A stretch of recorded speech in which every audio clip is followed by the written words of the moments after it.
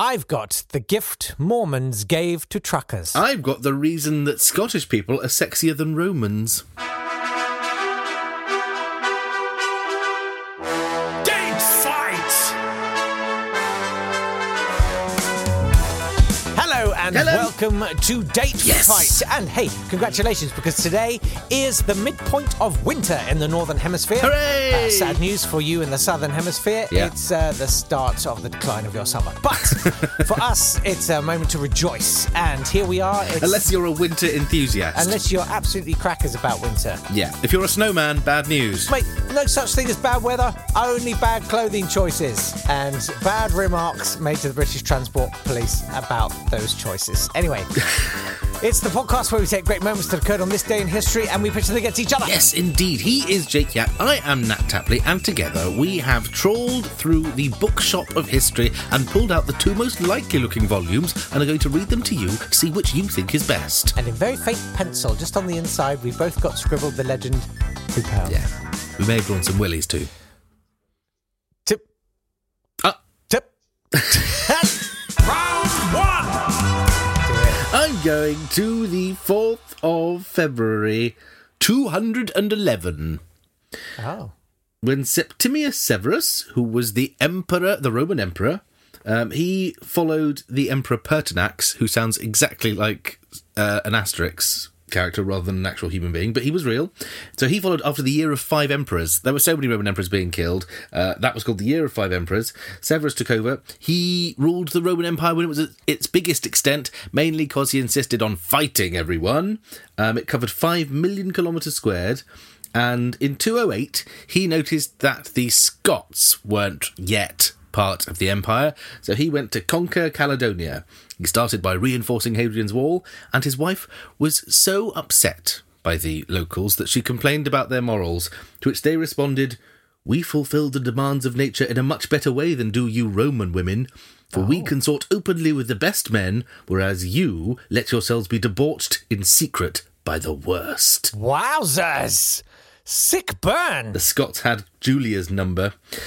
Anyway, Septimus, he went all the way up Scotland, but no one fought him and everyone kept sort of running away. What they did was leave sheep out so that they'd be drawn further and further away from the rest of the Roman force, and eventually they'd give up, they thought. But they didn't. Septimius got all the way to the top of Scotland and looked around and then walked back and eventually took all of the lowlands and died on this day in 211 in York. He got ill and died in York.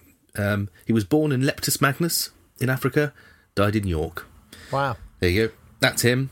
And without him, dunno, you wouldn't have been able to insult Scottish people by saying they had loose morals so easily. I'm with the Scots. I feel like there's a lesson to be learned there, Nat. And the lesson is, you know, fighting doesn't solve anything, but it can help you get your hands on quite a lot of swag. Yes, it can get you 5 million kilometres square of continental Europe to rule. I am not going to take you back to the 4th of February 1794, when the French abolished slavery throughout all territories of the French First Republic, because they brought it back again in the French West Indies in 1802. So instead, there will be no more slavery forever, except next year. They retreated, the French retreating from something. Mate, here we go. So instead, I'm going to go to 1846. And on February the 4th of then... What happened then? The first Mormon pioneers made their exodus from Nauvoo, Illinois, west to Salt Lake Valley. Now, if you're curious, you can see a series of highly tasteless paintings of that exodus. Very, very kitsch indeed. It was more than 1,000 miles that they made this pilgrimage to. Really? Why did they go there? Because they felt like they needed to be somewhere that no one else would want to be in. Because they wanted to marry lots of their wives and sisters, didn't they? They wanted to have lots of wives. Yes, basically, we just need a quiet little valley where we can get on with our interbreeding. Yeah. My wives and I just want to be left alone. At the time, it was owned by the Republic of Mexico. Salt Lake Valley. But then there was a war and all of that happened. Yeah. So what they did, these Mormons, and you know, they're much maligned, and rightly so, yes. Because when they met local people there, they'd occupy their land and kill resistors and get the government to forcibly remove them from their homes. They believed that God had given the land to them, and they were quite happy to kill any Native Americans in order to take that possession. And they did this all off the back of what one person said as well, didn't they? It was Joseph Smith who wrote the Book of Mormon by going into a room and coming back and then saying, write this down, this is what God said. Well, yes, I mean, it gets more elaborate because there were gold plates that he was instructed to bury. Yes, he said he found the gold plates, but then he lost them, didn't he? He lost the gold plates and couldn't show them to everyone. He found the Book of Mormon written on gold plates and then the whole story of Mormon really is just an endless protestation of no, definitely, definitely, no, definitely, of course I'll show you the. But the most important thing is I get to marry 3 or 4 people. That's because why don't we just get on with that? And then I will definitely find the gold We'll start plates. with that and I'll see if I can remember the rest later. Yeah, it was all on gold. It was all about loving your neighbour and marrying wives. Not like Native American neighbours, but like... No. Yeah, no, definitely. No. What was interesting was that as this camp moved on, some people were assigned specific tasks, and a guy called William Clayton was asked to keep an accurate description of the journey and to log the distance they travelled each day. Well, how'd you do that? Well, here's what Clayton did. He personally counted each revolution of a wagon wheel. He was the world's first pedometer. Well, exactly. He computed the day's distance by multiplying the count by the wheel's circumference. Yep. And then he talked to a guy called Orson Pratt, who was a mathematician. And between them, they designed a mechanism made out of wooden cogs attached to the hub of a wagon wheel. Yeah. And the mechanism counted... Nice. Or recorded by position the revolutions of the wheels. Yeah. And it was called... They called it the roadometer. Oh. And it's the basis for most modern odometers. So there you are. There we go. Everyone thinks the Mormons are useless.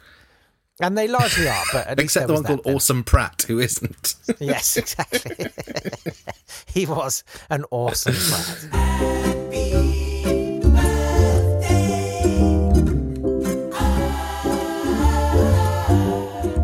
Birthday to Hans Erasmus Assmann, the Baron of Habschatz. He was a poet and minor Silesian noble who's only here because he's got a funny name. It was I would love to see your search history because I feel like you're actually reverse engineering all of these. The alternative to putting him in was putting Giacomo Facco in, who was also a poet who died there. Happy birthday to Charles Lindbergh, the American aviator who was the first person to fly non-stop across the Atlantic, and later became the Nazi-adjacent frontman for the America First movement. Happy birthday to Rosa Parks, who defied the rules of public transport and changed the world. I can only assume that the youths listening to their phones quite loud in the quiet carriage the other day were attempting the same sort of social movement. They weren't there, I've made them up. Sad face. Death Day's happy Death Day to Patricia Highsmith, who wrote the Ripley series of books, such as The Talented Mr. Ripley, The Less Talented Mrs. Ripley, Ripley Down Under, Raspberry Ripley, The Ripley Stratagem, and Ripley on the Loose. Yeah, The Skin on My Scrotum's All was another one. That's my favourite one. Yeah. Happy Death Day to Betty Friedan, who was the feminine mystique in the early 1960s, kicked off second wave feminism. And also Happy Death Day to Reg Presley, the lead singer of the Troggs, who wrote Wild Thing and Love Is All Around, and he was also, although his Wikipedia entry doesn't contain this, the world authority on corn circles. Oh, that's right. Wasn't he? I seem to remember there was a large period where the only thing anyone said about Reg Presley was he was like head of the UK Corn Circle Society. Yeah, well, the one who smelt it dealt it, Nat. Yeah, I don't know what that means. Let's move on to round two. Yes, you did. Round two! By the way, if you haven't heard the Trogs tapes, it's well worth digging them out. I'm going to take you to the 4th of February, 1789. Me too. And I think you are too, aren't you? Yes. Yeah, because how could you not? It's the election of the first ever president of the United States. Brilliant. George Washington. And in a country of 3 million people, how many people, Jake, voted for George Washington? The elected Tell me. 43,782. Wowzers. Because Well, because many states didn't have the popular vote at all, so it's just the electors from that state. So the Electoral College consisted of 7 people who were the only people who got to vote in some states. Less than 1.8% of the population got to vote or voted for George Washington. He won, Nat. Get over it. Even in those states that did have the popular vote, obviously women couldn't vote, and there were only a couple of states in which free black people could vote. Otherwise, they were banned from voting everywhere. Some states had a religious bar, so you had to be a member of the Congregational Church to get a vote. Essentially, we call it a democracy, but it was, well, for 1.8% of the population it was. Well, upon his death, of course, he was eulogised as first in war, first in peace, and first for business. No, first in the hearts of his countrymen. Yeah. But it's worth remembering, he did own slaves. Yeah, old wooden teeth. And in order to preserve national unity, of course, he supported measures passed by Congress to protect slavery. Although, he was really troubled by slavery. And, he did free his slaves in 1799. Oh, how nice of him. In his will. Yes, well, you can all be free once I'm dead. I don't need slaves anymore, so we could probably get rid of slaves now. Sorry, Martha, I've let all the slaves be free. Well, how shall I keep the house, George? Doesn't matter, I'll be dead. I don't care. Doesn't matter to me. Great guy, father of the country, and I guess, yeah. Yeah, elected with a huge majority, 100% of the popular vote, because no other ballots were counted. But great guy. Great guy. Well, weirdly, I sort of assumed that the president was a position that was intended to exist from when they had the revolution, but it wasn't. After 1783, in 1781, the Articles of Confederation said there would be no head of state. The United States wouldn't have a president or a king or anything. It was only after Shays' Rebellion... Which just, guys, we're just going to, everyone... Yeah, just do your own thing. If you see washing up and it needs doing, just do it. And then after Shays' Rebellion, which we talked about the other day, they went, oh, no, we really need a proper army and we needed leaders and, okay, let's have a president then. Well, Nat and I sort of pulled a bit of a tie on that round. So the question is really, which did you prefer out of the first round? It's time for you to go and vote. Get yourself online. If you go to Twitter, it's @date_fight. At facebook.com/datefight will get you to the Facebook page where you can vote. And whoever's won the most rounds on Sunday will win the week's Date Fight, and then I'll have to write the forfeit song because I will lose. No. Yes, I am trying to emotionally manipulate the vote today because I'm very tired of writing songs now. Your attempts to factually influence the vote haven't worked at all. Fine.